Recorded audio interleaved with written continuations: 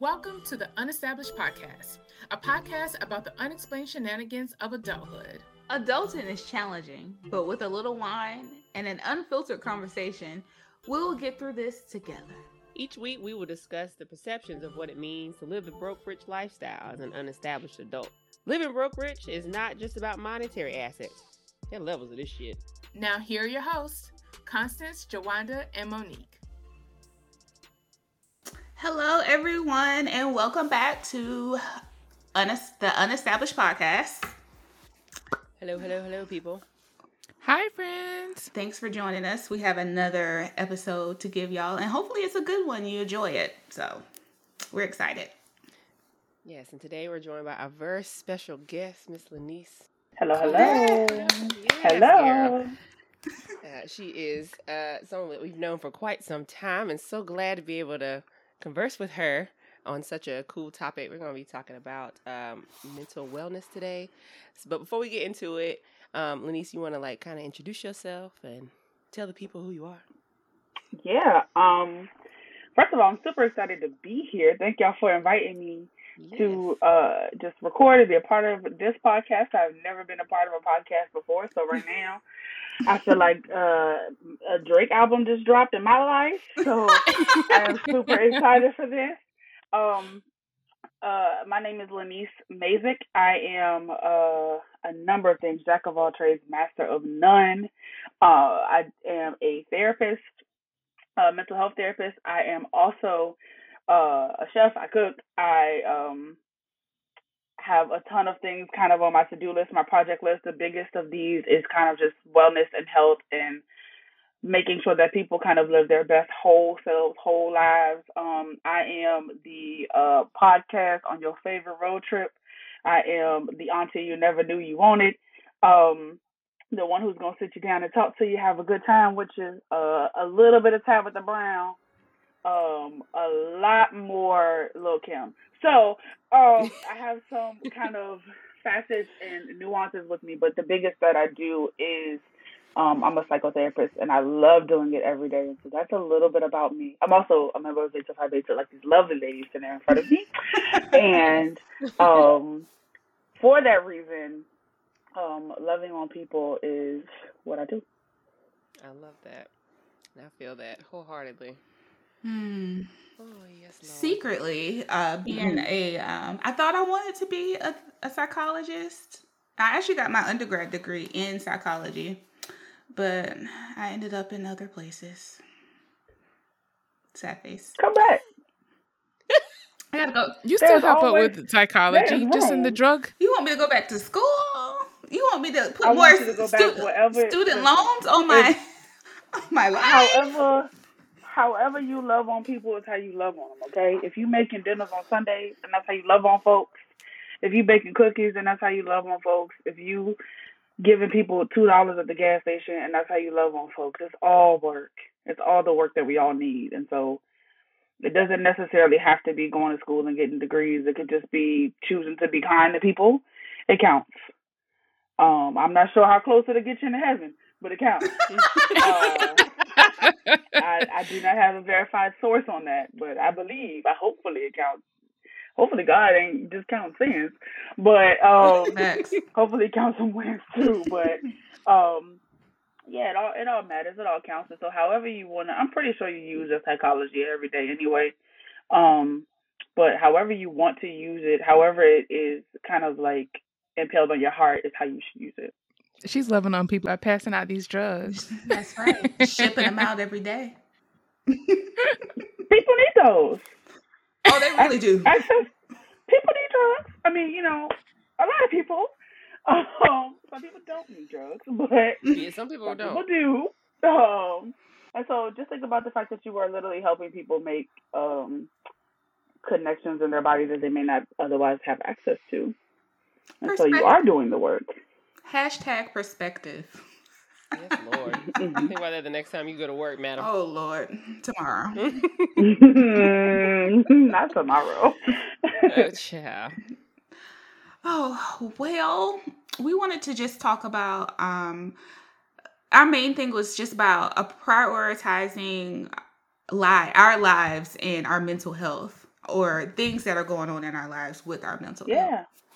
So we figured that you would be the perfect person to have that conversation with. And we know you, so I'm pretty sure it will be a great conversation as well. So the first question that I wanted to ask is, do you think it's normal or typical for people just in general in life to just choose their careers or family over their mental health? Like, it's just not like whether it's right or not, but is it like something that we normally do in day to day? I think it vastly depends on which generation you ask. Because I think the version of the answer to what mental health is going to vary, right? Back in the day, folks would be like, just go ahead and pray it away, right? Just get on here, get up and go on somewhere.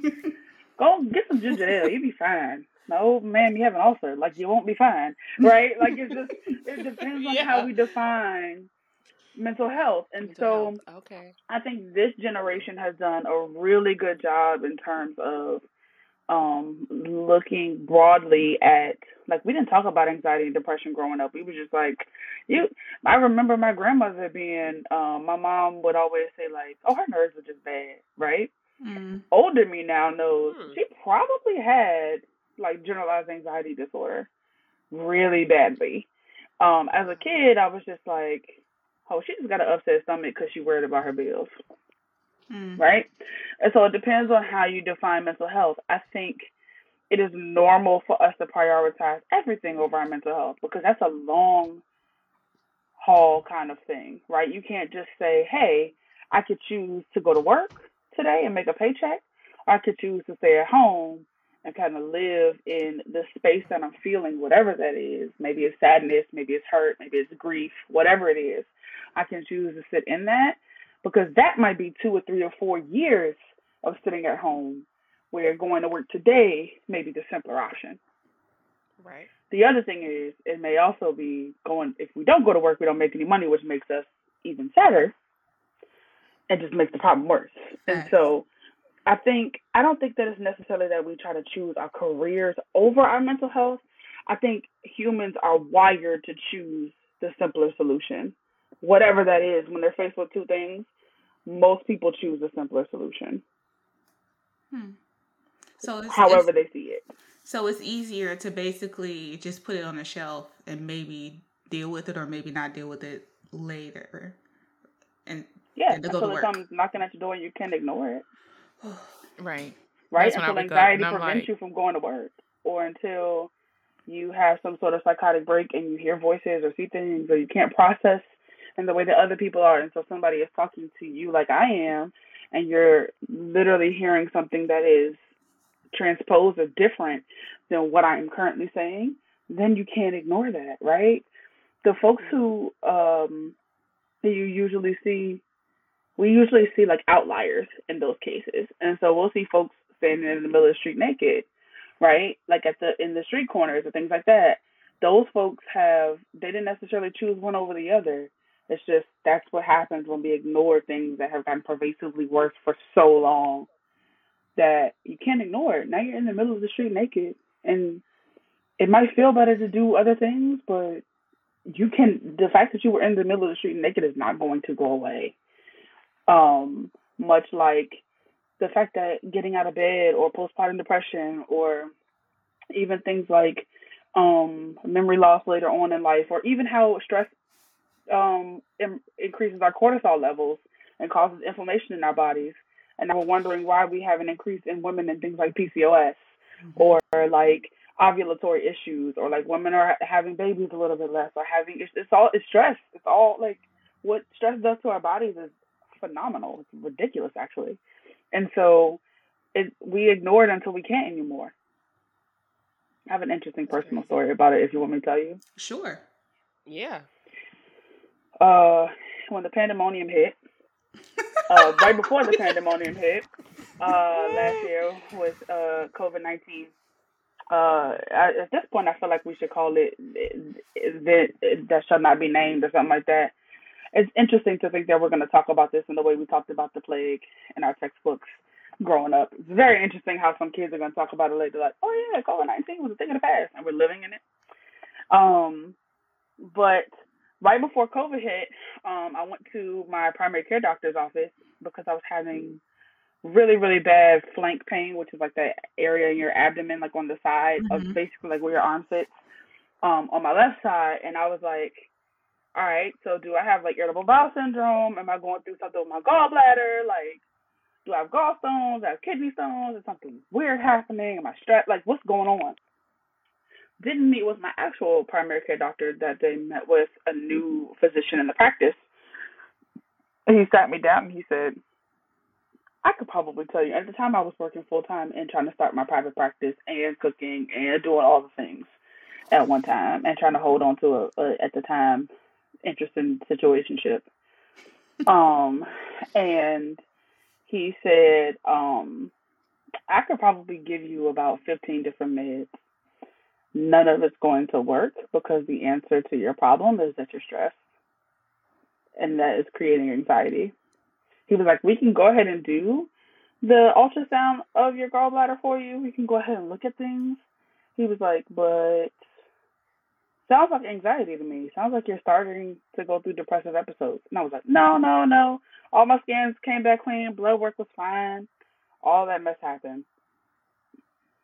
Fast forward a couple months, the breakup of my situationship finally happens, like big on, full on deal.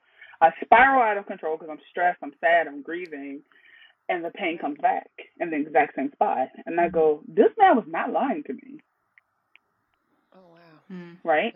And at that point started a very simple, I'm not saying that meds are always the answer, but a very small course of antidepressants, kept on with my therapy. And I notice now when like my stress has reached like way out of control because the pain will return. And so it's very interesting how stress will, come knocking at our doors. We can't do anything about that.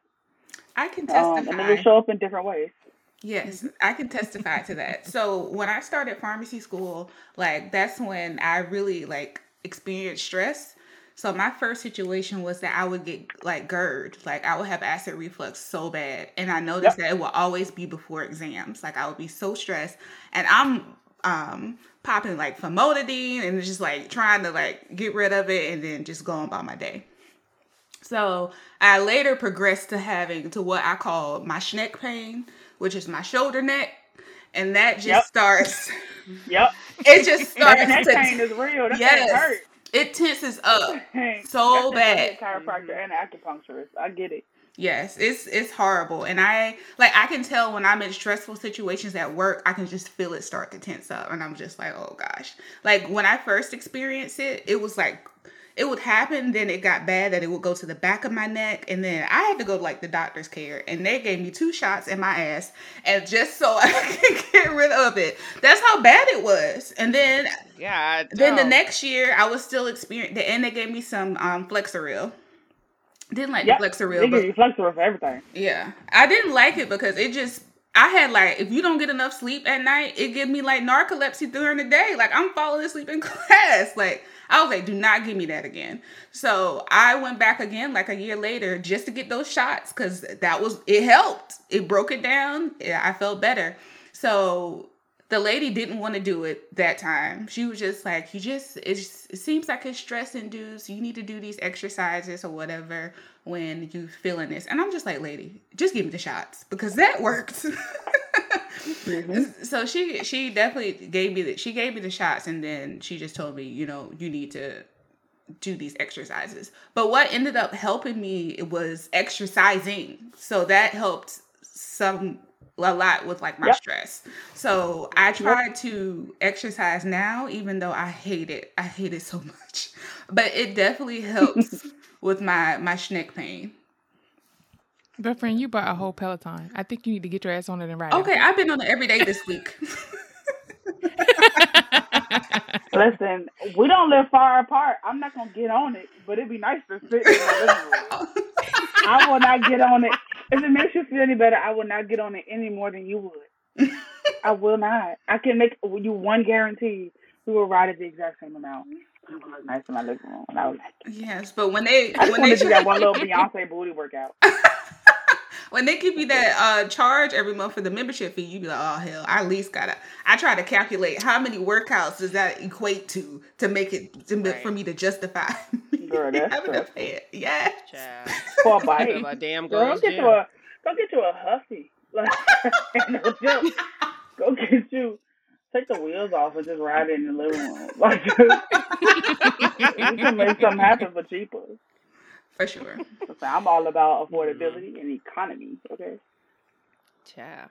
Yeah, I always recognize when I'm stressed because I lose my appetite completely. I do Yep. too. And the only thing that I can literally keep down is like soup.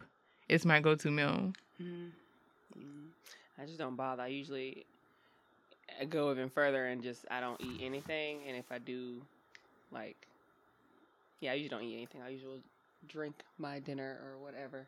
And I usually will turn to alcohol. And I know that's terrible, but it is what it is. It's very easy to reach for a glass of Pinot Grigio or an Angry Orchard. And then I will continue to work as I drink.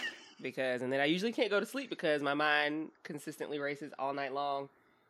And I get up and I drink as much coffee as I can. So I can get my job done. And then I have to cycle all over back again. in the middle of a ton of unhealthy coping mechanisms in here. Terrible. Oh, it's horrible. Here's the thing, is everybody has their own way of coping.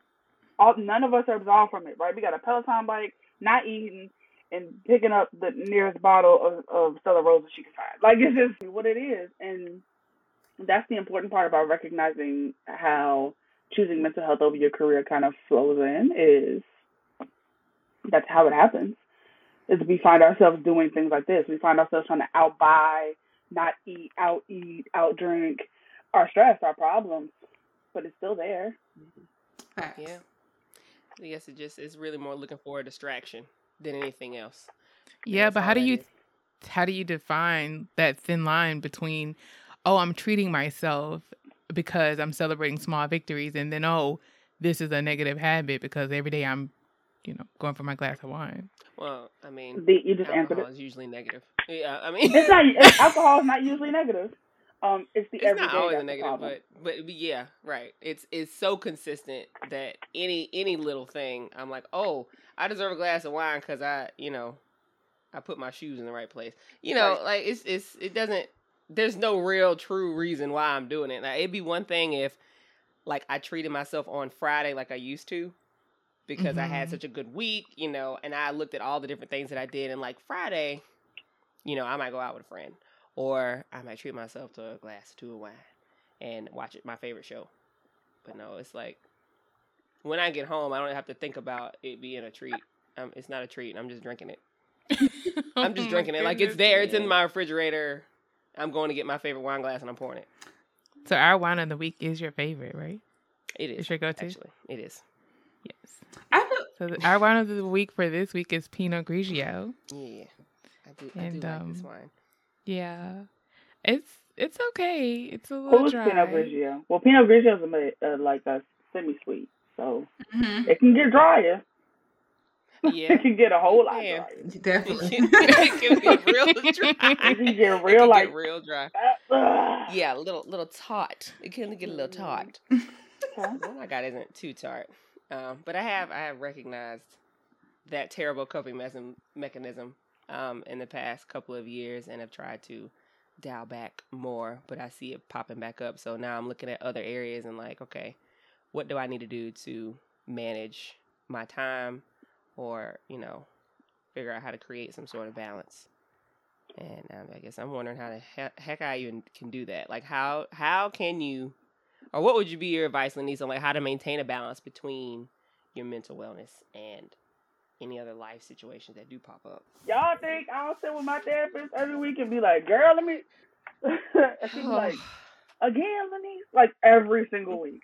But that's a big part of my healthy cope. I've worked through some things in therapy that like I really didn't want to walk into, to be honest. It is looking at coping mechanisms are a Thanksgiving table, right? And if you take a little piece of everything, it's just fine, right? But you will find yourself in a full-on macaroni and cheese coma if all you eat is macaroni and cheese. And so if that's what you run to, if that's your safe space, if that's your happy place, and you find yourself with trying to take Lactaid to get yourself over the hump because you keep running to that macaroni and cheese. You gotta start to look at what takes you there. You gotta start to look at like, all right, so how come I have all of these options? I got yams, greens, turkey, chicken, roast. I got all of these things, stuffing, whatever, and I'm choosing only to eat the thing that I know will cause me harm.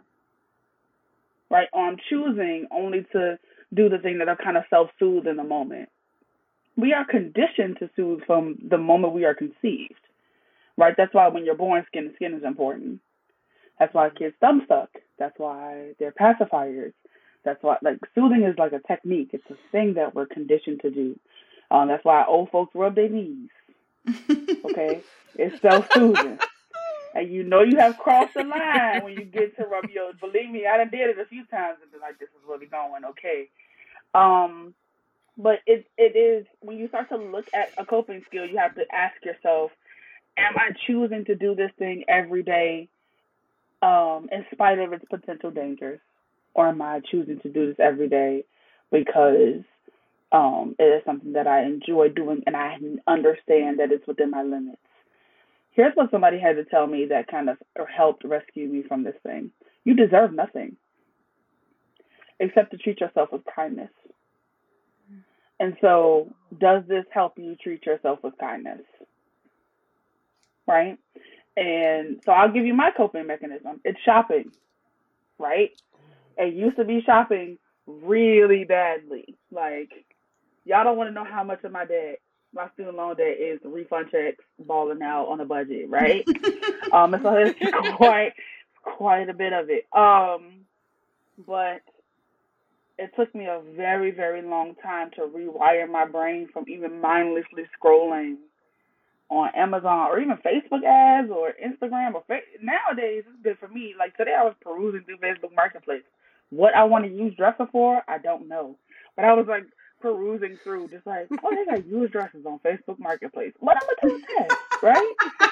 But it's about the stress. It's about recognizing like, okay, there's obviously something that is happening here. This is what you're choosing. Like, are you choosing to further yourself in debt here by buying something you can't afford, right? I'll hop in the car and drive to IKEA in a heartbeat. Are you choosing to spend $300 a day for what? Right? You gonna convince yourself you need that cabinet for what? Right? And the reality of it is that's kind of how we have to work through coping skills. We have to kind of pause ourselves and go, am I choosing to put myself in a position where I know this will bite me in the butt in the long run? Mm. So not even then I have buyer's remorse. No, I never have buyer's remorse. I just be broke. Not broke. I just be broke. But here's where this gets stressful for me. I am usually sitting high on a mountain of things that I have bought. Right today, This is a package that has not been opened. There are 3 more like it in this room. Okay. That's just in the last 2. Like it's just. I will sit high on a mountain of things that I have paid for and purchased, eating ramen noodles, right?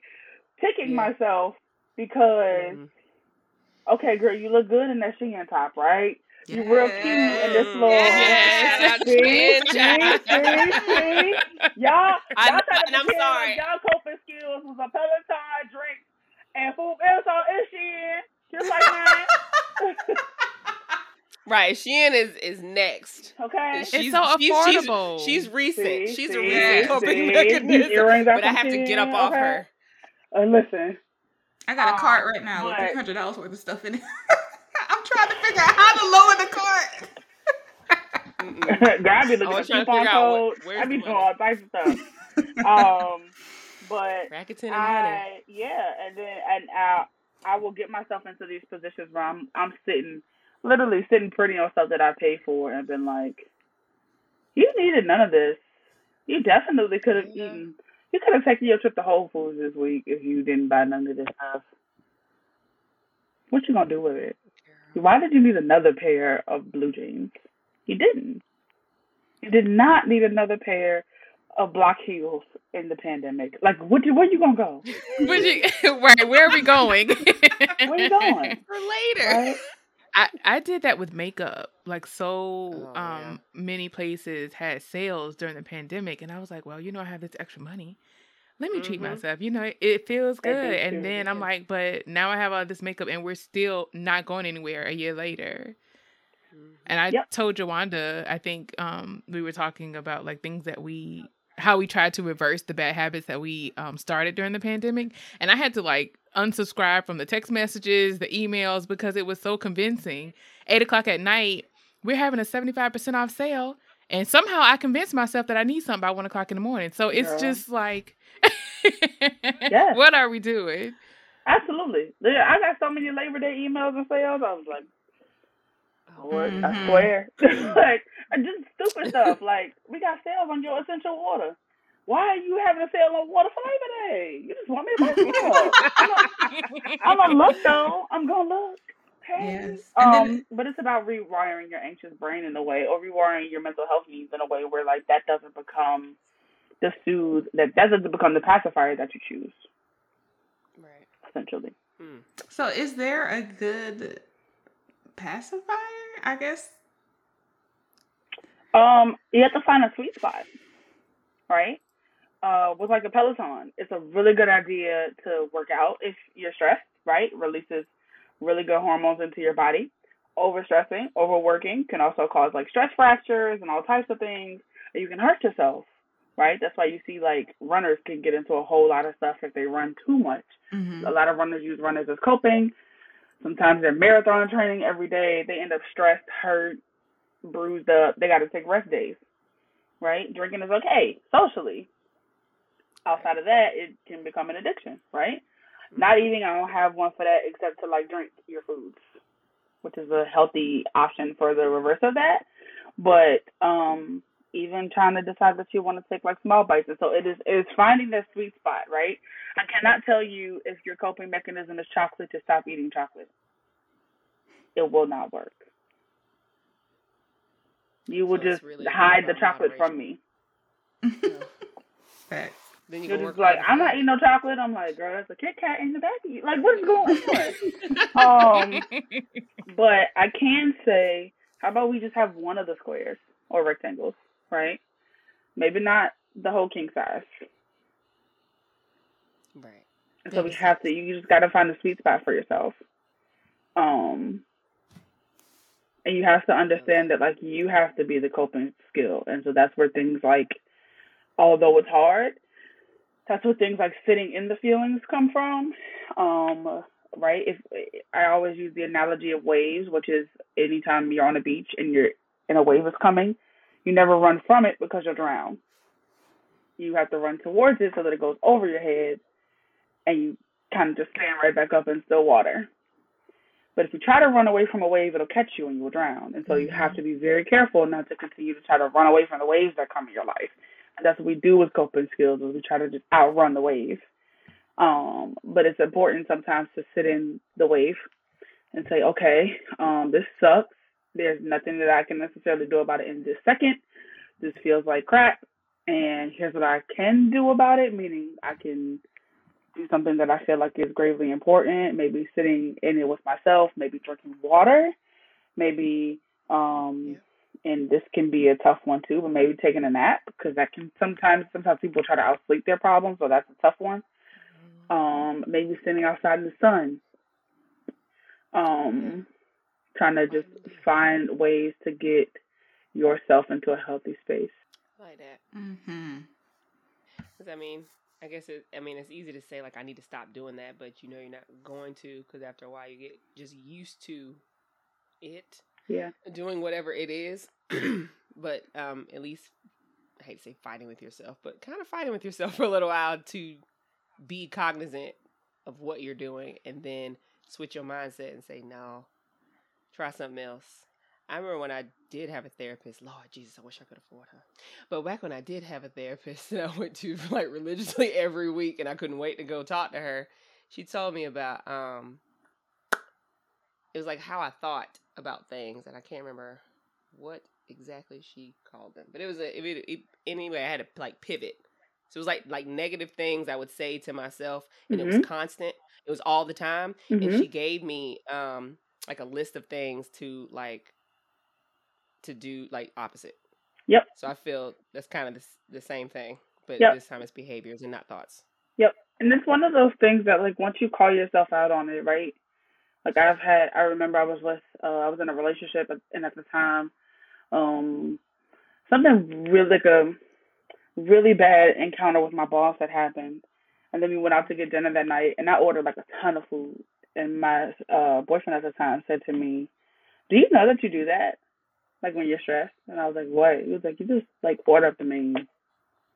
And I was like, he was like, "Then you don't eat it all. Like you just want, like, can I get 2 number ones and 2 desserts? And let me get 2 drinks too." And I was like, "No, of course I don't do that." Right. And then from that day on, I was like, I gotta do that. Like, right. I'm stressed and I'm like, I can go for some ice cream. I'm not doing that. Right. And so once you start to call it out, it's a thing. It exists. Yeah.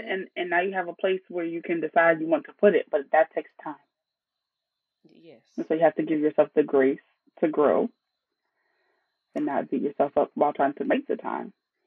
I love grace. Grace is like my word of the year. That's exciting. Being in the pandemic, I suffered with self-comparison.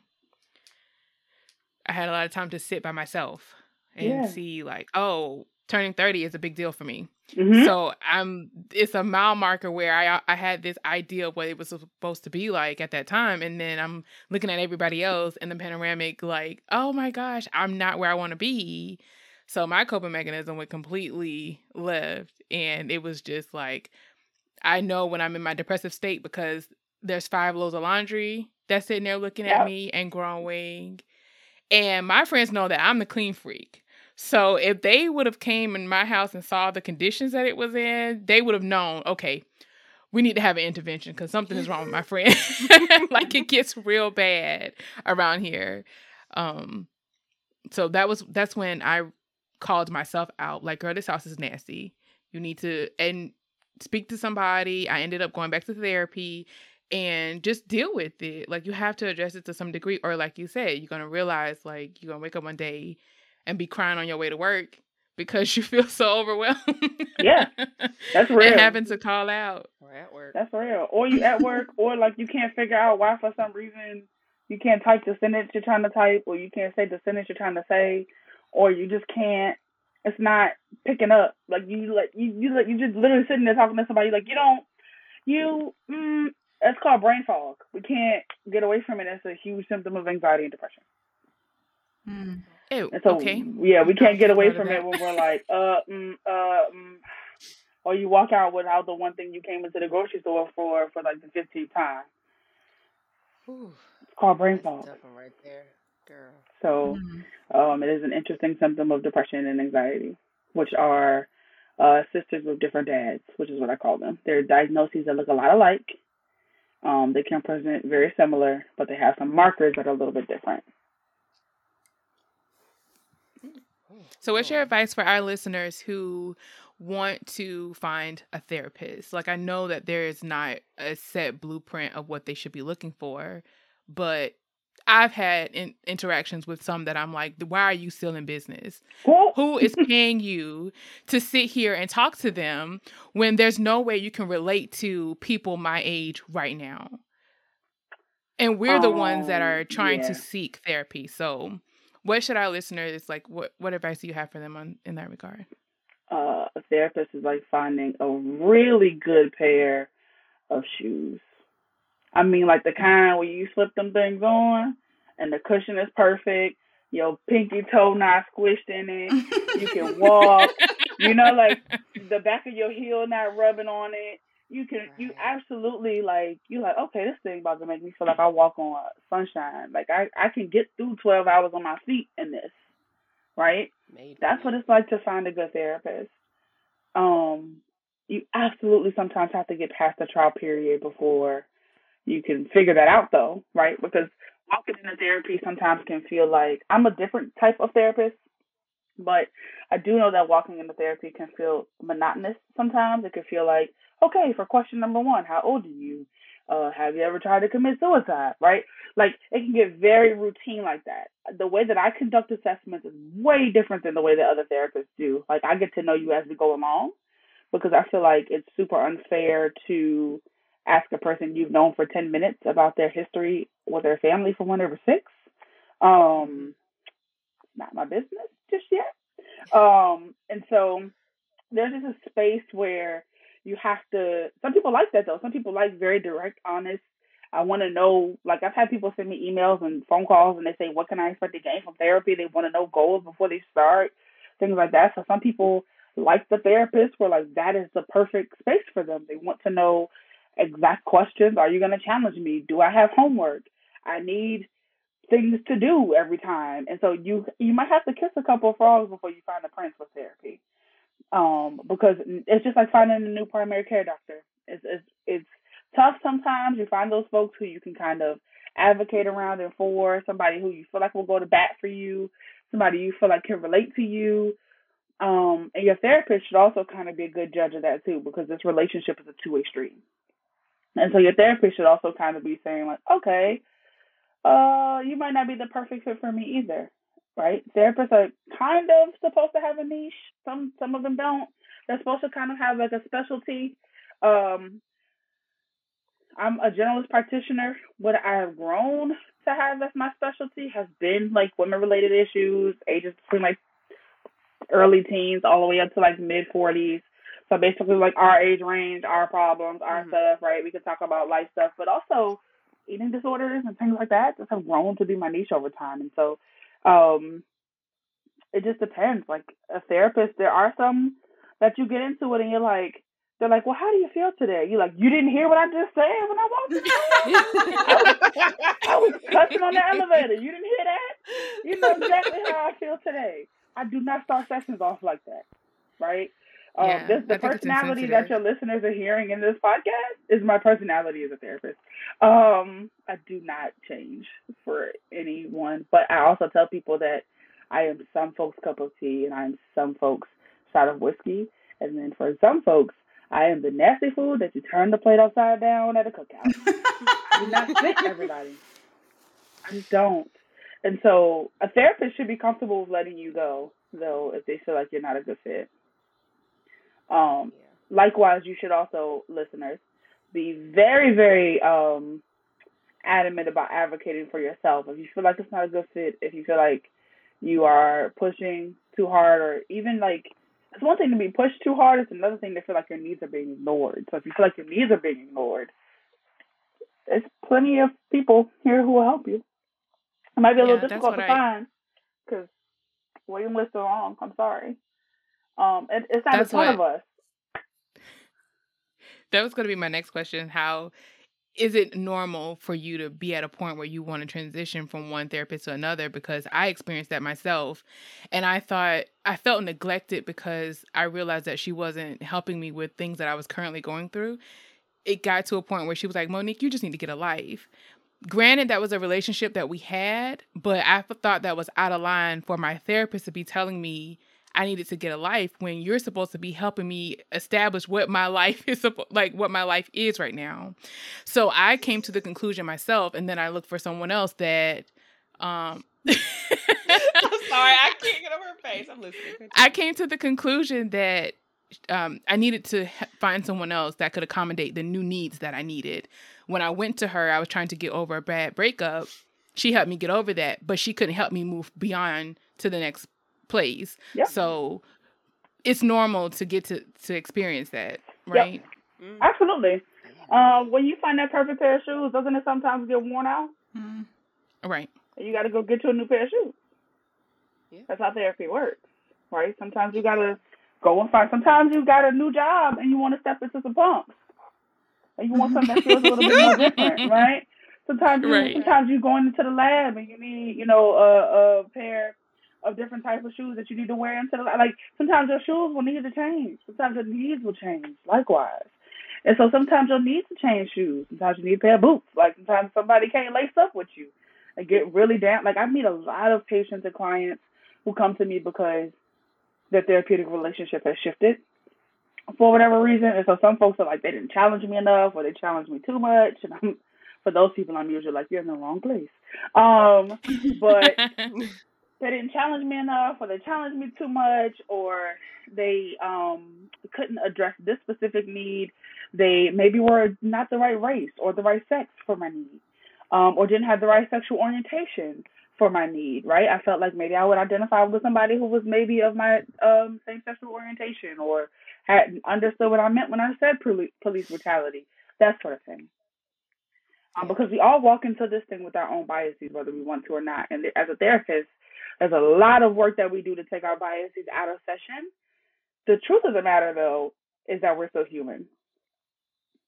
And so we walk into this session saying, hey, I have no preconceived notions about who you are as a person, and I don't, but I'm still human. And so if something flusters me, you may see it on my face. You may see, you may see, like, my clients are always like, Lanice, what is that face? And I'm always like, girl, that was nothing. Or like, child, that was nothing. But tell me more, right? That's kind of the space that we get into. But it depends on your nature of your therapeutic relationship, because it's not the same for everyone. I do, though, want to encourage everybody that has been through a trash therapeutic relationship, or even just one that didn't go the way that you planned, to understand and kind of ask yourself, like, where you were at that point. Like Monique, you said, I was at the point where I felt like she couldn't help me through those things, right? I needed to find somebody new. That's a really good observation on your part, right? Some people would just be like, therapy sucks, nobody will ever help me by, and never try therapy again. Mm-hmm. And for me, that's super discouraging. Yeah, it's hard. For me, that's super discouraging, right? And then as a therapist, of course, I want to apologize on behalf of all the bad or interestingly practicing therapists out there who are doing this thing a little bit weird. And everybody has their own way of doing it, right? We get the tools, but we're not surgeons, and so we don't exactly have to carry them out. We don't have postcard therapists, which is a good thing. And so that leads us all to different conclusions on the same problem a lot. But yeah, so I just want to encourage everybody to kind of just get back on there. There's a ton of resources. You have your Psychology Today, your Therapy for Black Girls, there's a Therapy for Black Men, there's a ton of databases for you to find somebody who identifies with you the right way. A lot of folks choose me not necessarily based off of my profile, although they read it. It's really like a connection thing, and that's how I chose mine. Like, I went on the website, scrolled down on the therapy website. I was like, this lady looks like we will relate really well. I didn't read much after that, right? Yep. She's awesome. I did the same. She's awesome. I love her. I was like, okay, I see the bangles. She got a bald head, real Erykah Badu like. We're going to get along real well, right? I came in, she had incense on, was playing a little shaman in the back, right? Got straight to it. Sis was good. And I was like, yes, I knew it. But that's not for everybody, right? She doesn't pretend to be for everybody. Neither do I. And I think that's good that you don't, because I guess I've heard other people, I haven't had the issue because I've only been to like 2 different therapists, one in college, and he was really cool, and then another one that I did find the same way. Like, I looked up Black therapists in Augusta, highly rated or something like that, and I tried to look through and scroll through, and I was like, oh, she seems like somebody I would talk to on a regular. And she was kind of like you, Lanice. Like, she was just very real. Mm-hmm. You know, she seemed like a friend that I was talking to, and not her trying to randomly delve into my life like a doctor. You know, I had like to do a questionnaire beforehand, so all the like heavy suicide. I liked that because I didn't have to actually tell her. I just filled that bad boy out on my computer and I sent it to her, so she already had it. She already like made a profile for me before I got there of all that other business like stuff. Yeah. But I don't know. Now she kind of graduated me. Yep. I think because I established what my purpose was, because I too went through a bad breakup, and so I had to get my life back together and reprogram my mind because he gaslight the hell out of me. Mm-hmm. So I had to get myself back together. Listen. But she graduated me, but I went back because I told her she said I could. Because she was that white pair of shoes, honey, and I slipped them bad boys back on. Listen, and sometimes you gotta slide an old faithful pair of shoes on and carry yourself right back to the same grocery store on a Sunday afternoon. Therapy you can get back on the couch. It's okay. Honey. Like, you can slide right in and out of therapy. You could be like, hey, I know you didn't think you would see me again. Hey, girl. Like, and that is okay. And therapy is something that you can graduate from. It is also something you can ebb and flow through. And so some folks come to therapy either before or after they've had a child. And then you don't see them until the child's 8. And you're like, dang, like, where you been at? And they're like, I'm good. I just wanted to come back and tell you that, I got a divorce. You're like, wow, okay, that happened. And they want to work through that. Or the kid is going to middle school and they want to work through that. Or going to college and they want to work through that. And so our lives are not the same day to day. Neither are needs. And so therapy has a different need for folks every day. I personally am a huge advocate for it. That is because I have been to therapy, not because I am a therapist, though. I had to go to therapy to believe that therapy worked. Let's be clear. Before I even got my license, I was in therapy, and I was like, oh, this is decent. I should probably do this. So, my license allows me to do this. I could do this. I should do this. And so I did. Love it. Yeah, I love being able to, I guess, quote unquote, sit on the couch, because we're not sitting on the couch now because of the panorama. But some folks are, but yeah, that ain't me. I like the unpacking. I think I like to kind of figure out like what is causing this thought or what is causing this action. So having that person there that's willing to listen to you and take the time to help you figure out like what is the reason that you're going through this, I think is important.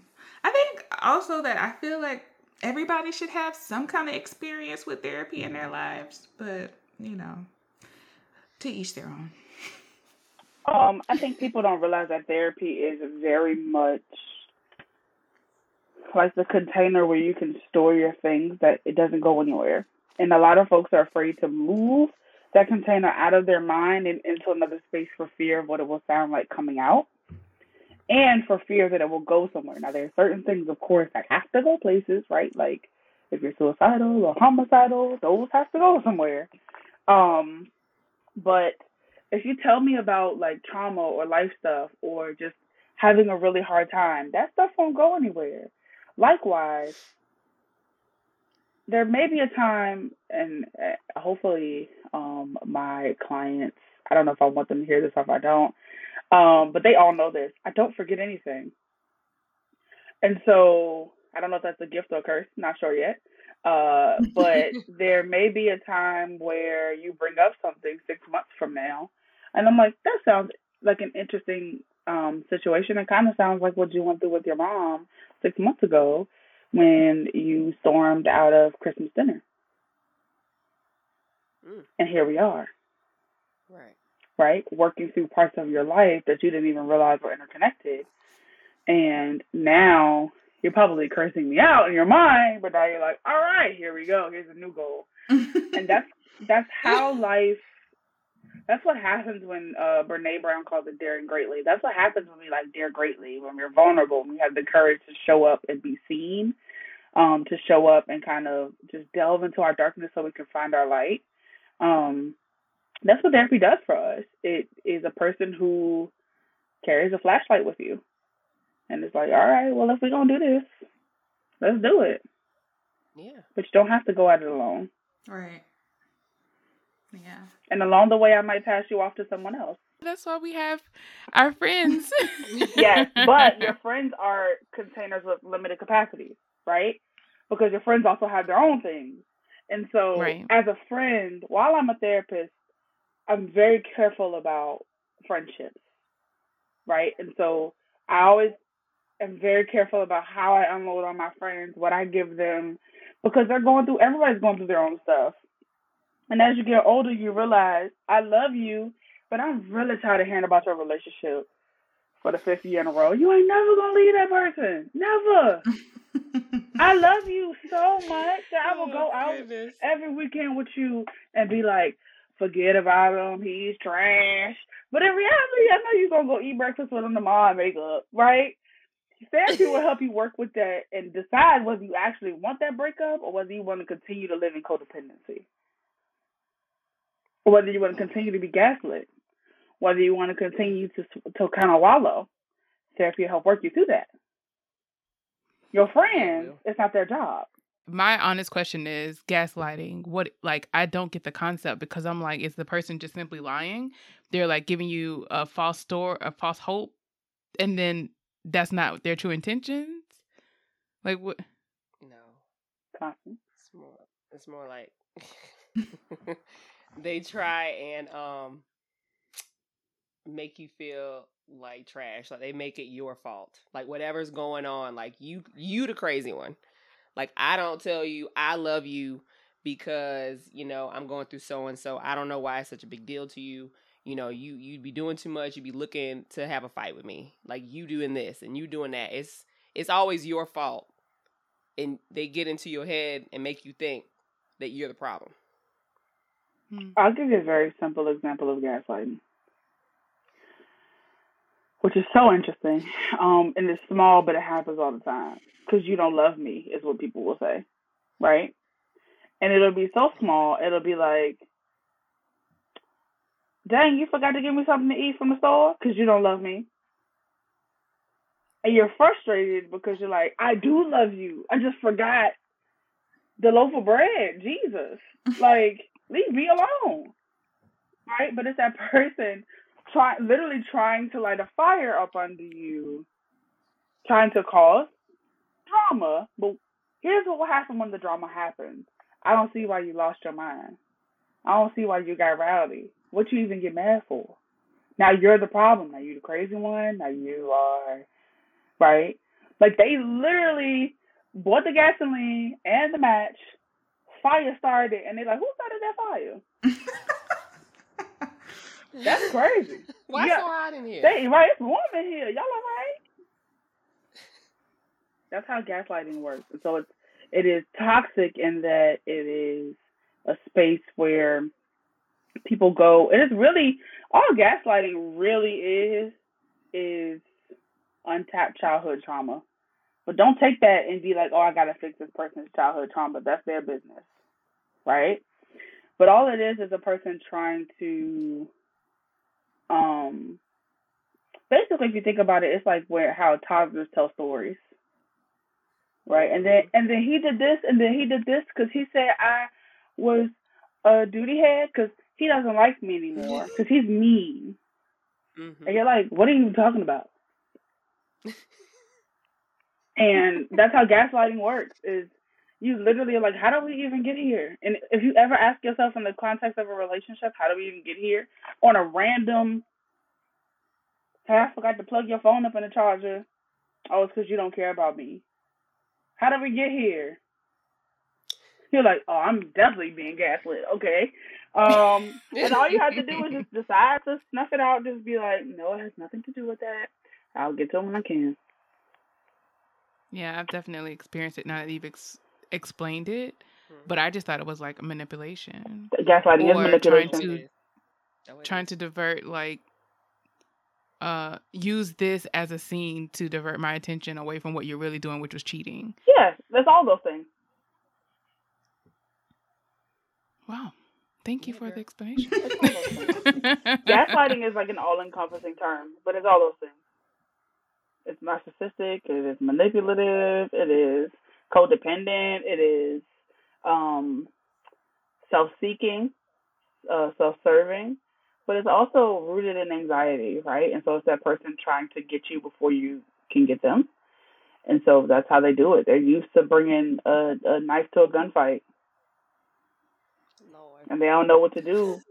They don't know how to control it. They just like, every time I get mad, I gotta bring the knife out. I gotta say something. I gotta do something. And you're like, can you just carry on? You could just not. But that's their own shortcomings. That's their own insecurities and lack of ability to measure up. That has nothing to do with you. You can't fix it. It existed before you. Yeah. It is unfortunate. Yes. I guess they the ones got to choose to get help. Facts.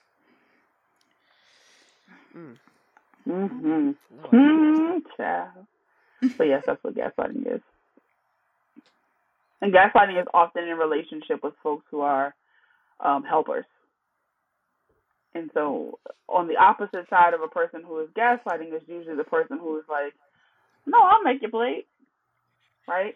Because, and then the moment you don't make the plate, it's like, oh, because you don't love me, you can't make my dinner. It's just when you don't make my dinner. You're like, let me just go ahead because I don't feel like hearing them out. And you just end up in this really interesting codependent narcissistic relationship. You end up in this space where you don't even realize it, but you're fanning the fire because you're giving that person more ammo to continue to gaslight you because now they have figured out how to get up under your skin and you lost. Lord Jesus. Oh, God. Not that it's a battle, but if it was, you lost. And you trigger flashbacks. Y'all, y'all things we have been delivered. Listen, y'all two toddlers in the back seat fighting on a road trip. Y'all fussing and carrying on for no reason. Right. Somebody got to decide to pull the car over and get out. Oh, child, move all the way cross country. That's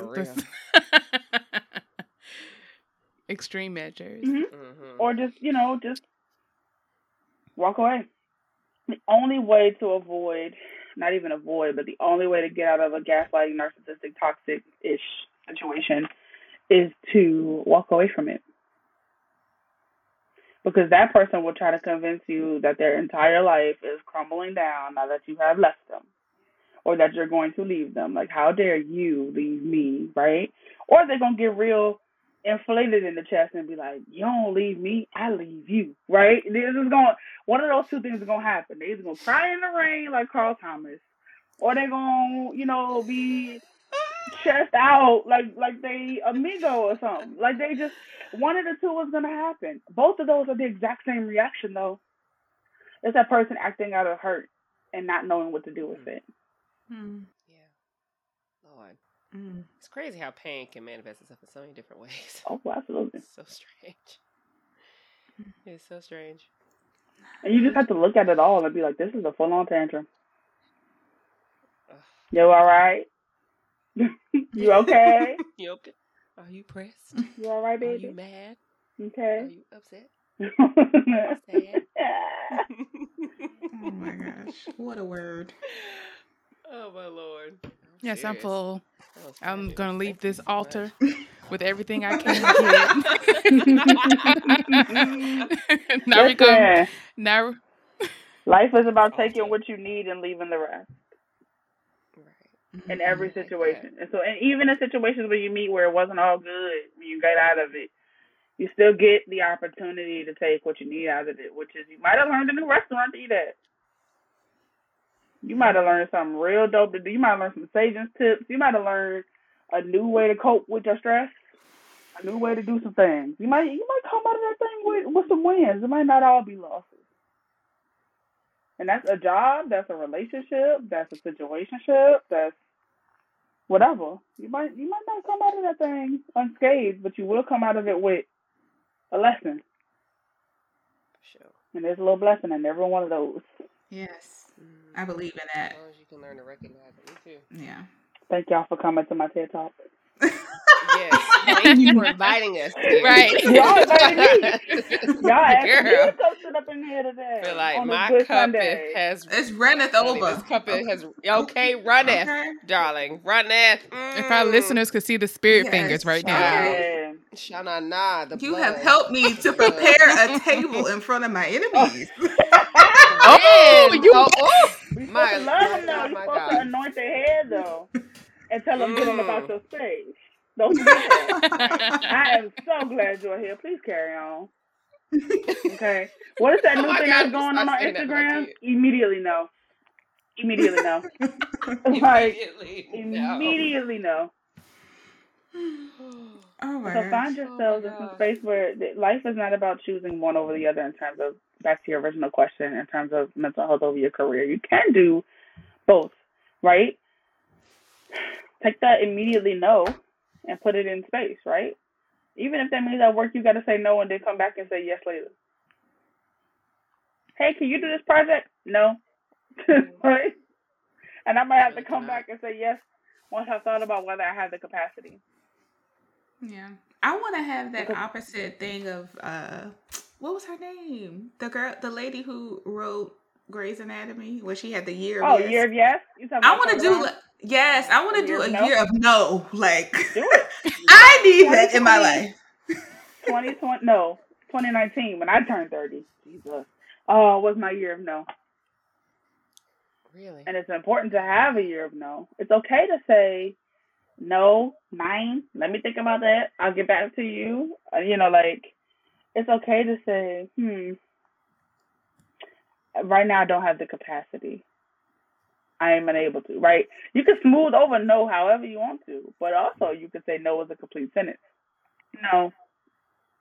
No. Now it might take some time to work up to no, right? Some folks can say no and get away with it, but you have to be very careful about the fact that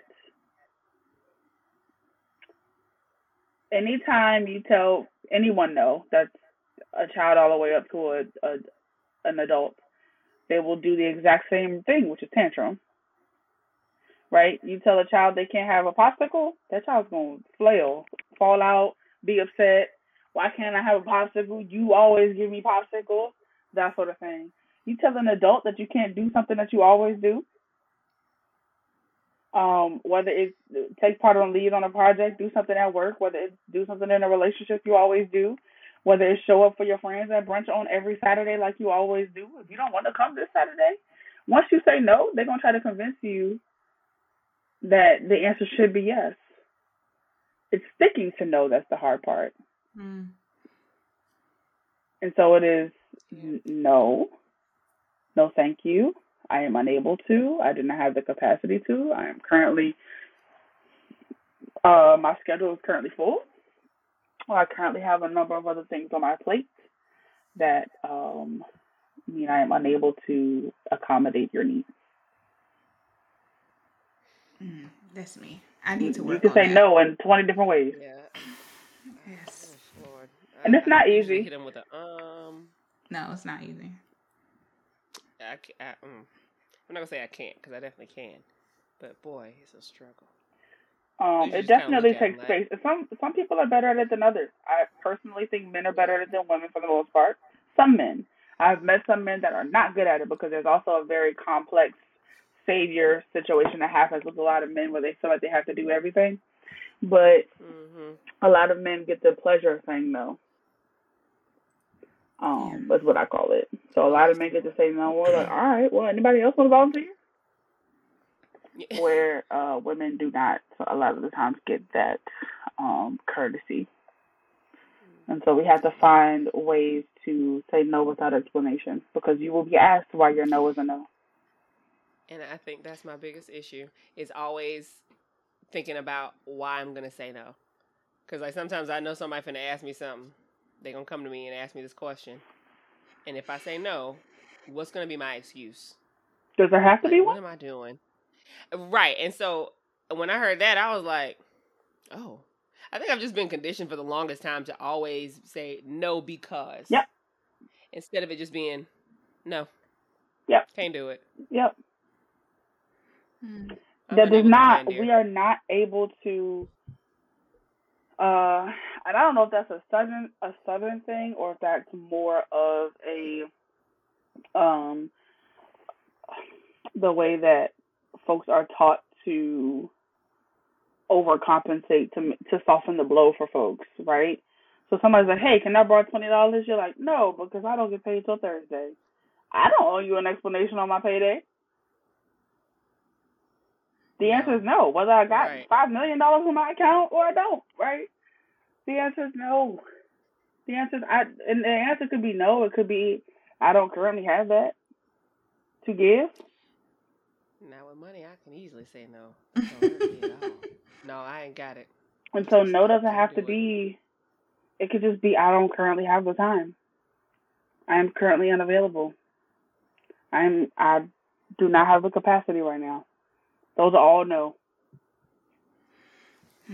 And if somebody asks Yeah, you when, I don't know when I'll be able to get back to you on that.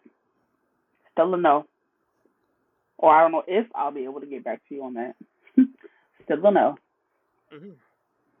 Yeah, it's the no to authority figures, meaning like maybe someone from church or somebody that you honor, and it's like, dang, now the guilt is gonna eat me up, and I feel pressured to say yes when really I want to say hell no, like and leave me alone.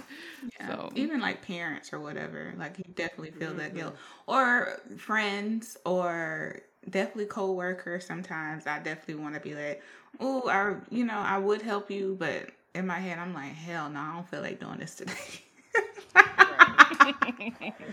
Don't wanna. Am I able to make a book recommendation? Yeah.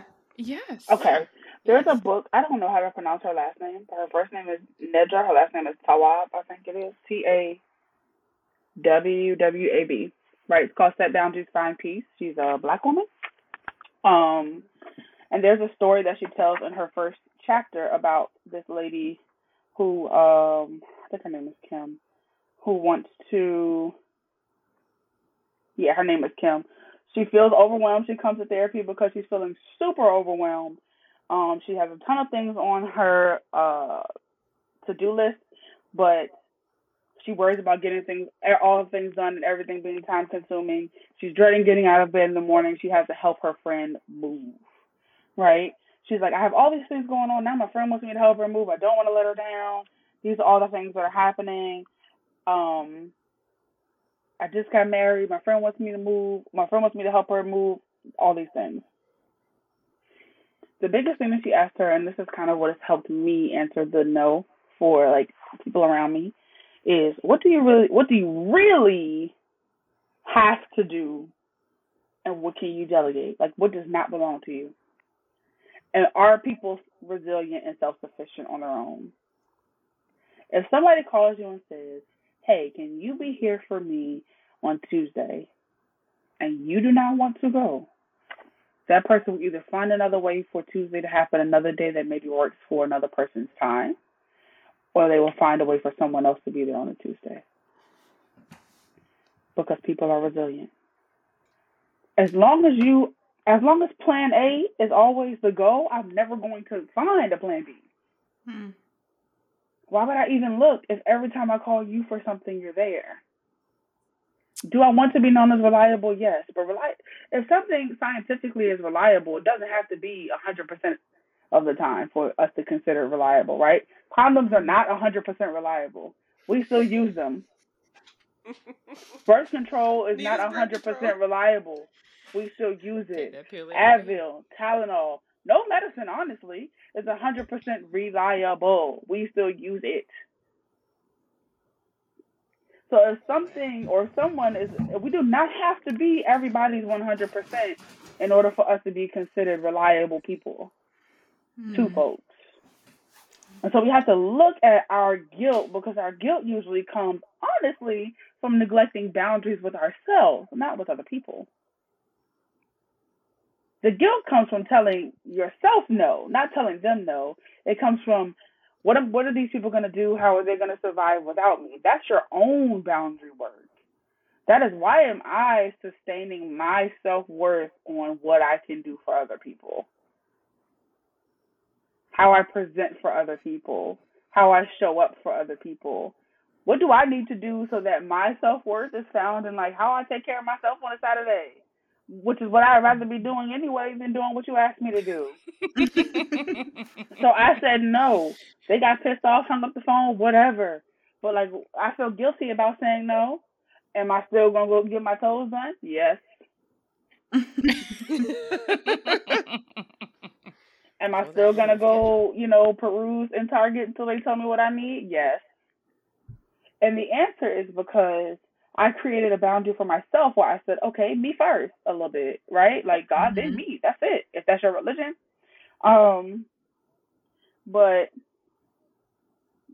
the way that she puts it in this book that I thought was interesting was the same way that they put it in airplanes, which is putting on your oxygen mask first. And how life is really about that. Like, we put on our oxygen mask first, and then we help others in need. That includes children. And so we have to be very careful and cognizant about when we start to say we don't have any time for ourselves, it means we are putting our oxygen mask on last. I don't have any time. I'm stressed. I got this on my plate. I got that on my plate. Then my mom want me to come do this. Then my friends want me to be there on Saturday night. Then they stressed. They're going through what they're going through. I don't even, do you dread answering the phone? Man. And so your overwhelm turns into resentment. Then you start to be, that's what not answering the phone comes from. That's resentment. That's like, I don't even want to talk. Don't want to be involved. Don't want to talk. Sounds like my life. Don't want to deal. Because certain resentment people, comes from not setting limits. Yeah, certain people, I just know what they're calling for, and I just like, I'm not. Oh Lord, did you pass the collection plate around again? I thought service was over.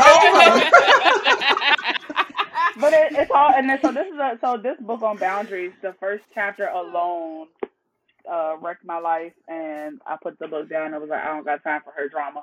But it's a good book to read. Ooh. Because listen, that thing told my life. It's called Set Boundaries, Find Peace.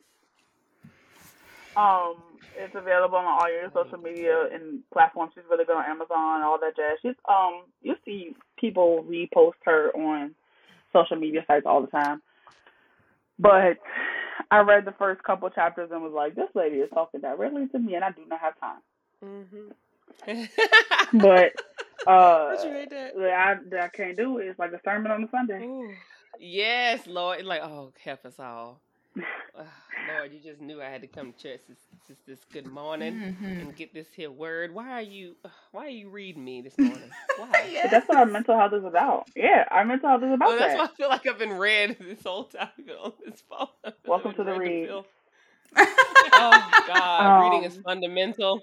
But that's what boundaries are the root of all of this. Like, if we don't set, all therapy is about grief, right? So we all come to therapy because we're grieving something, whether that's our life didn't turn out the way we wanted it to, a bad breakup, parental relationships, what am I doing in my career, where am I in my life? For some reason I feel overweight, or for some reason I'm having problems with food, or whatever. It's all grief. So the biggest part of our grief work is being able to get your feet up under you again. And that's what setting boundaries does, is it helps you put your feet back up under you and kind of establish some rules of the road going forward. Like, no, we're not overextending ourselves as much anymore. And that takes practice, and that's what therapists are here for, is to walk you through, okay, so did we do that? Or to challenge you, like, maybe our boundaries are too rigid. Maybe we're saying no to everybody. And we should start saying yes to some people because your mama don't like you, right? Like, she keep calling you, you know, talk to your mama, what's going on? So, there is some space for that. And that's what therapy is for. It's to help you work through some spaces. It's to help you kind of maneuver through the spaces that we walk through in life. Because it's not the easiest thing in the world to do this thing. And I don't know who told us that it was. But everybody has had their own way of trying to cover it up. And I know that we thought that other generations before us did not have these problems. They had card parties on Saturday night.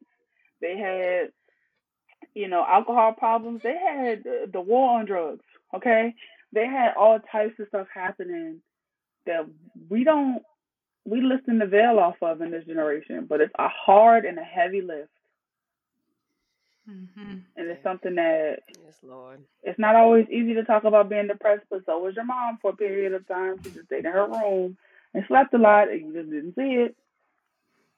You just thought your mama worked a lot. Your mom had a full-on depressive episode. You get what I'm saying? And we didn't know at the time what that was. Well, I'm glad we're open about it. Yeah, me too. I just don't want to be living in it and not realize I'm living in it and wondering why I feel the way I feel. Like, why do I feel like crying? Like, there's no reason for me to be sad at this moment in time. But God dog, I want to just bawl my eyes out. There's nothing like a good cry, though. Agreed. And when I do it, I feel better. But Lord have mercy. Sometimes just be coming at the wrong time. I'm like, Calm down. I'm trying to watch Law and Order Criminal Intent. I'm trying to find out who the killer is. Why am I feeling these things? And that's when it's time to sit with yourself and ask yourself. Yeah. And I do.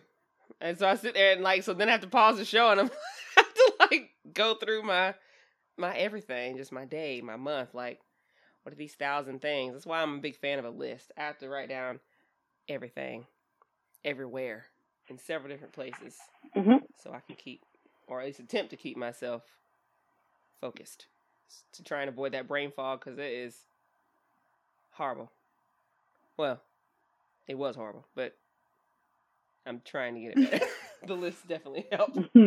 Listen, if y'all only listeners, if y'all only knew how many times Constance had to ask me for something for this podcast, she was like, "Hey, are you still coming for Sunday?" And I was like, "Yeah, I'm gonna be there. I'm just busy." And I know you see me posting stuff on Instagram. That is me mindlessly trying to manage my stress. That's me trying to avoid. That's me trying to avoid the real world this week. Like, I'm tired. It's okay. And honestly, I feel like I was aggravating you. Girl, no. Like, oh, No, I needed that. That's why I was like, I'm going to get it to you. I'm so sorry. I'm stressed. I am teaching. I got students teachers tested positive for COVID. I am stressed. I feel you. And there's a space where you have to live within your own self where you can mitigate that for yourself and say, okay, so even if we can't pinpoint directly what these feelings came from, right? So even if we don't realize that the crying came from 4 days ago, we got our feelings hurt from a comment somebody said in passing. Even identifying where it hurts, like we would with children, right?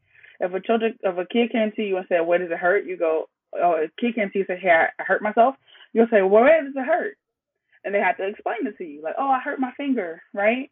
The same way that happens is the same way that we have to recognize where our pain is in our own bodies. Like, does it feel like a stack of books on my chest? Are my hands clammy? Am I sweating? Can I just not catch my breath? Right? Do I feel my full weight of my body like I just got out of a pool? Like, how do I feel in this moment? Do I feel like I can't say the next sentence? Is it unexplainable? And maybe sometimes it's appropriate to even write or color through those things, or even just listen to music through those things and kind of identify where those feelings are coming from, because sometimes we don't always have the words to explain it, but our bodies always tell us. Yeah. It has its own natural built-in, alarms for that reason. Yeah, I definitely feel whatever's happening in my mind, on my body first before I realize what's happening, for sure. For sure. Oh, this has been so great. I'm so glad that you all invited me. I know we went well over time, but I'm always willing to talk about life and mental health stuff. It's my favorite. Honey, we feel your passion, girl. For real. Thank you. We are here for it.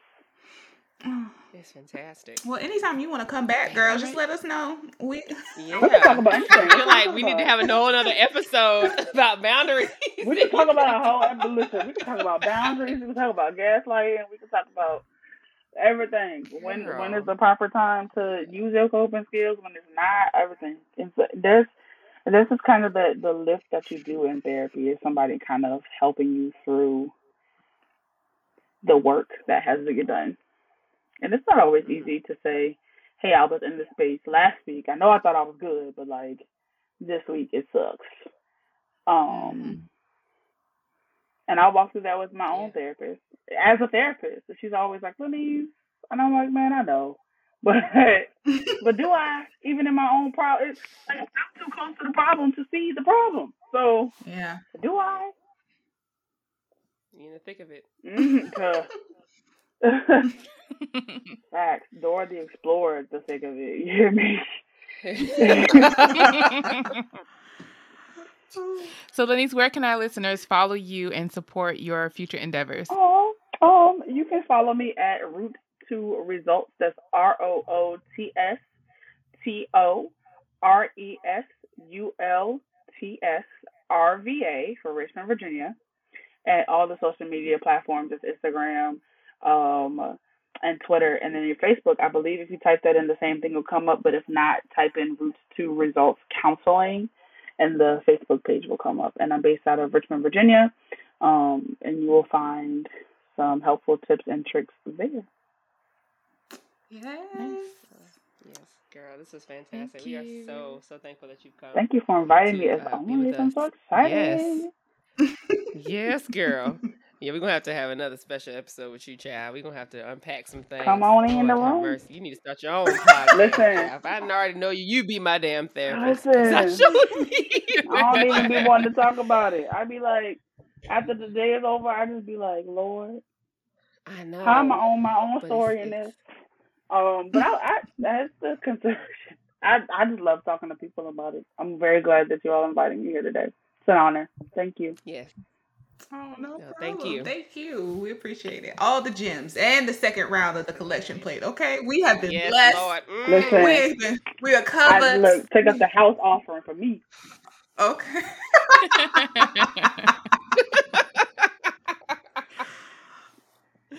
Oh goodness. All right. Thank you. Thank Thank you. you, girl.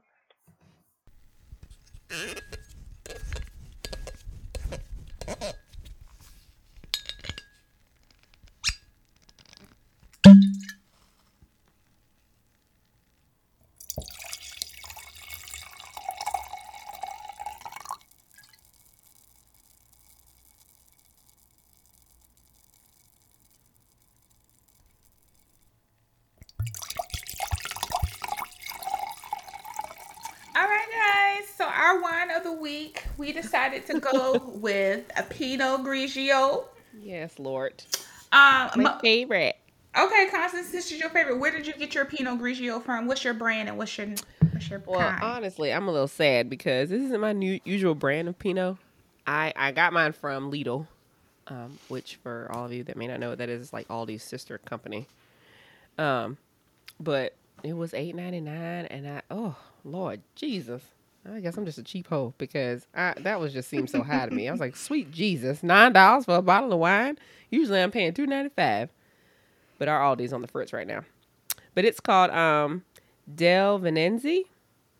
It's from Italia, made in Italy, and it's pretty good. Like when I first tasted it, I don't know, it was almost like, I hate to say buttery, but you know how Chardonnay tastes? Like I mean, like, it's like, I don't know. It's something thick about it. Mm-hmm. So at first it tasted that way, but you know, it gave them good notes of lemon that I just love. It just goes down so smooth. Lord have mercy. Drinking Pinot Grigio while you cook, you get lost in the bottle. You're like, damn, where'd it go? No. Well, I'll ship my bottle to you then. Okay. Oh. Because that Wink and Owl Pinot Grigio is fan-fucking-tastic.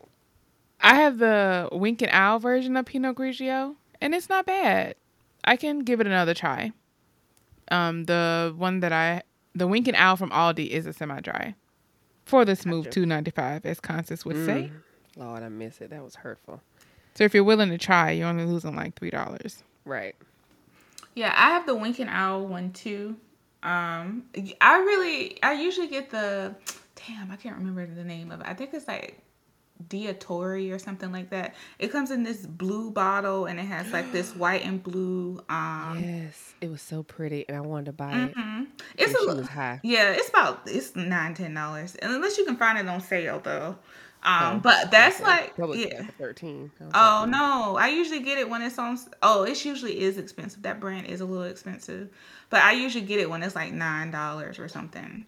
But it's good. I really like that brand. But I went to Aldi at one point and I just bought a bunch of wines, and I just happen to have this Pinot Grigio here. The Wink and Owl is so tempting. It's like I could have them all for $2.95. Yeah. I mean, it don't hurt you because it's $2.95. You know what I mean? Like, you're not losing anything. And like you said, if you don't like it, it's only $3 Yeah. I mean, but it's good though. It don't give me a headache the next day, so I'm good. Yeah. Yeah, it's a good one. I like this. This is my old faithful. Yeah, I definitely like this one. I know Mo probably don't like it because she like the sweeter things, which surprised me because you like Prosecco. I know. Well, the brand that I had in our previous episode was a little bit more tart than I'm used to. But the Member's Mark, I like that one. Okay. And some are sweeter than others. Some Like the Prosecco I get from Costco is not that sweet by itself. It has a good taste, but it's not that sweet by itself. Meanwhile, if I go and buy like Andre, which is not Prosecco, but it's a sparkling wine, same effect. Some of those you can drink by themselves, like that blush one by Andre. Oh my Lord! Ooh. I don't need no juice in that. And if I do, just like a splash of orange, honey. I don't have to do nothing with that. Is that what we're trying on next week? I mean, we can. It ain't gonna hurt me. Okay. I have to go back and look and make sure that's the right one I'm talking about. I know I found it at the Kroger. Me and my cousin had it because we usually drink wine when she come over. Boy, that thing was good. That thing was so good.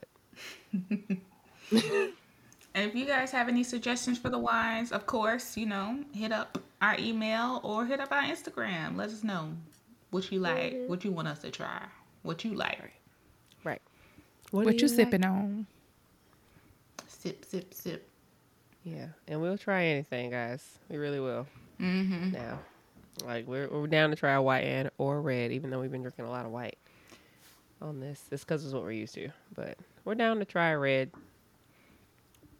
We're down. I can't wait to see Mo's face when we try red. I'm not looking forward to it.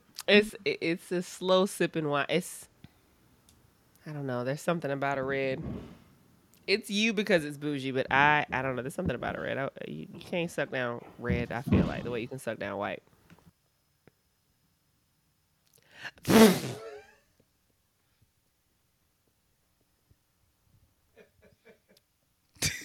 Lord. What the hell? Okay, we're putting on wine with wine. What y'all got to talk about today? Wine with wine. What we got to talk about today? Wine with wine.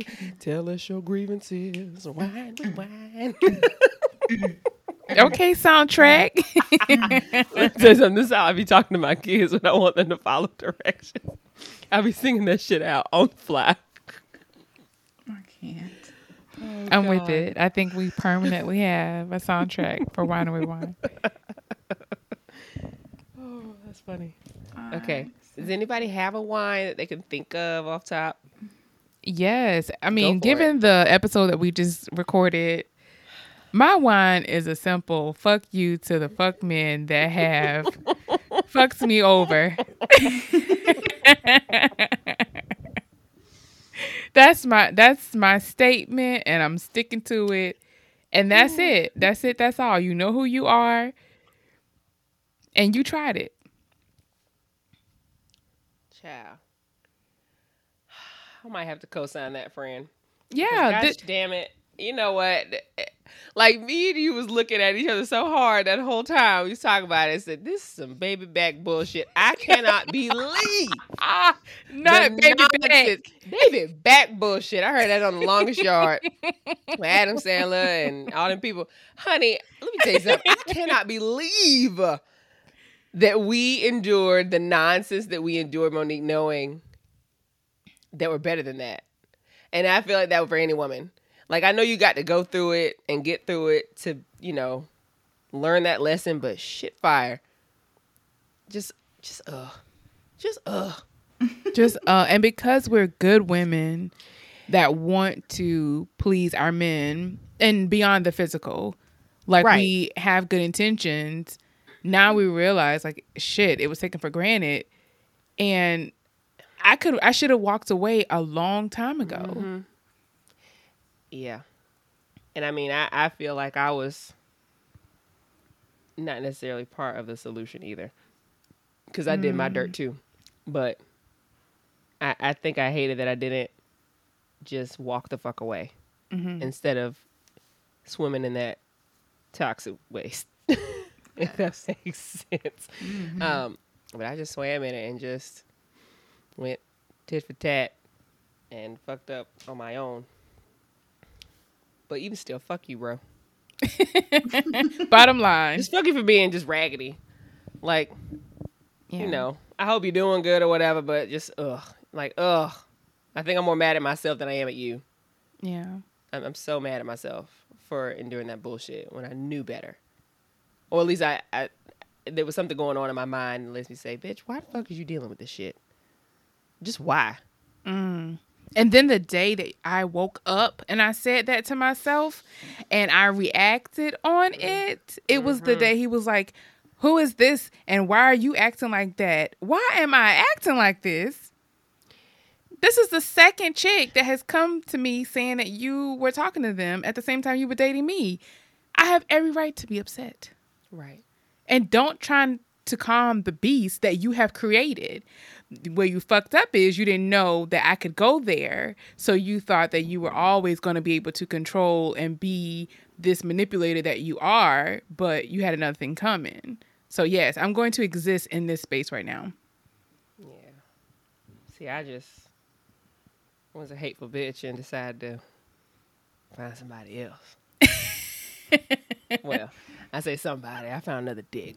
That's what I did. I just found another dick. And then when he had a foolish thought to ask me, why? Nigga, you have been warned and told what I needed, what I wanted in this relationship, and you didn't give a fuck. You did not care. You were concerned about your own pleasures, what you wanted from me. It was all about you. And then when I wanted something, it was a problem. So I went somewhere else and got what I wanted. And it was little, but I went somewhere else, and that bothered you. And it didn't hurt me that it bothered you. I kind of liked that it bothered you, actually. It was kind of funny. She said I went for the little, and it was still satisfying. No, I didn't mean he was little. I meant for the thing that I wanted. The part of, like, I wanted big shit from him, but I got one small thing from another dude. I got sex from him. That's all I needed from him. I didn't need feelings. Mm-hmm. But that's what I wanted from you. I wanted love and support and care and give a damn from you. You wouldn't give it to me. So I coped with that by fucking somebody else. No, he wasn't little at all. He was mighty large. Mighty large.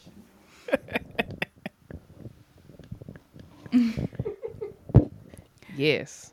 Jamond, I know that we merged and co-signed on this one, Wine with Wine, but where are your sentiments today? Yes. Mel? Tell us where your heart is. My sentiments are on the people who take advantage of me because they know I'm going to say yeah. And they know that I'm just going to do it because I'm nice. My sentiments are also with family members who feel like because they do something for me, I have to do something for them.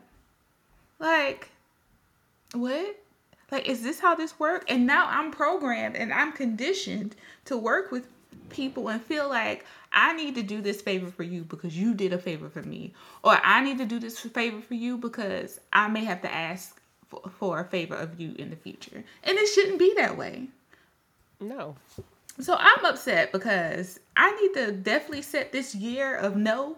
I need to establish it, set some parameters, some guidelines for myself because I need to do this. I need to make sure I tell the people no because I just don't want to. And that's fine. I don't know where, and I'm really wondering now, like after Lee said that, where the fuck did we get that from? I know mine, me personally, I know mine came from family. I know mine is, they just was like, oh, if someone helps you, you help them. It's just like a tit for tat, and that's not how it should be. It definitely shouldn't be a tit for tat situation. And I'm still working on it. There's sometimes I say no, and there's sometimes I'll be like, yeah. But I need to work on just saying no, because most of the time I want to be like, no, and get that F out of my face. Knock the F out of my face. For real. I feel that. So my eyes have been open to that. For real. What was the song we were singing yesterday?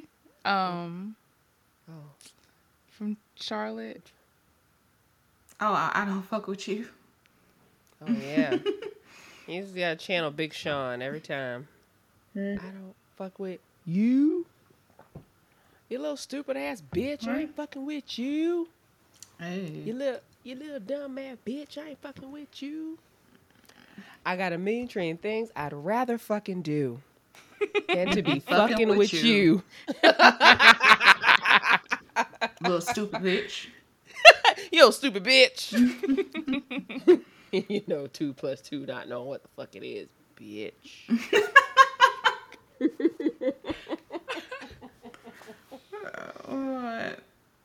Yeah, child.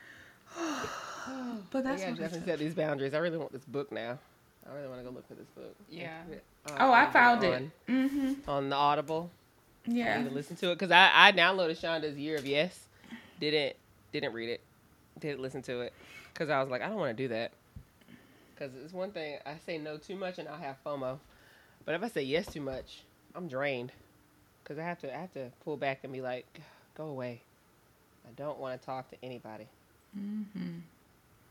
Yes, but I definitely found the book. It's $22.99 for a hardcover on Amazon, Audible. You get your free, book every month. And then on Kindle, it's $14.99. All right. Well, if you guys have any questions you want to submit to us, we definitely do it at unestablishedpodcast@gmail.com. The link will be in the bio, as Mo likes to say. The link is in the bio. And for sure, hit us up on Instagram, Unestablished Podcast. We are here and ready to answer your questions. And we may ask a couple questions too on Instagram, so take a look at that as well, because we need answers. QTNA. Yes, Lord. QTNA. Anything? Our minds want to know. Facts. Okay. Anything else you guys want to add to today's? No. No, Lenny said it all, child. All right. Well, Mo, go ahead and take us out. Cheers. Cheers. Cheers.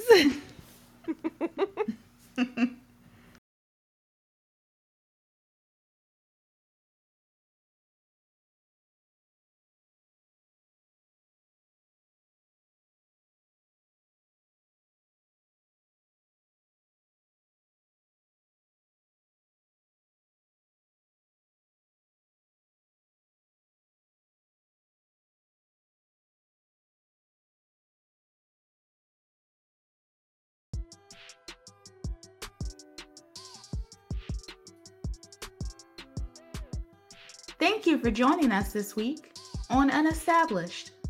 Be sure to catch us every week, and don't forget to rate, review, and follow us on all podcast platforms. Or if you simply tell a friend about the show, that would help us out too. Until next time, peace and love.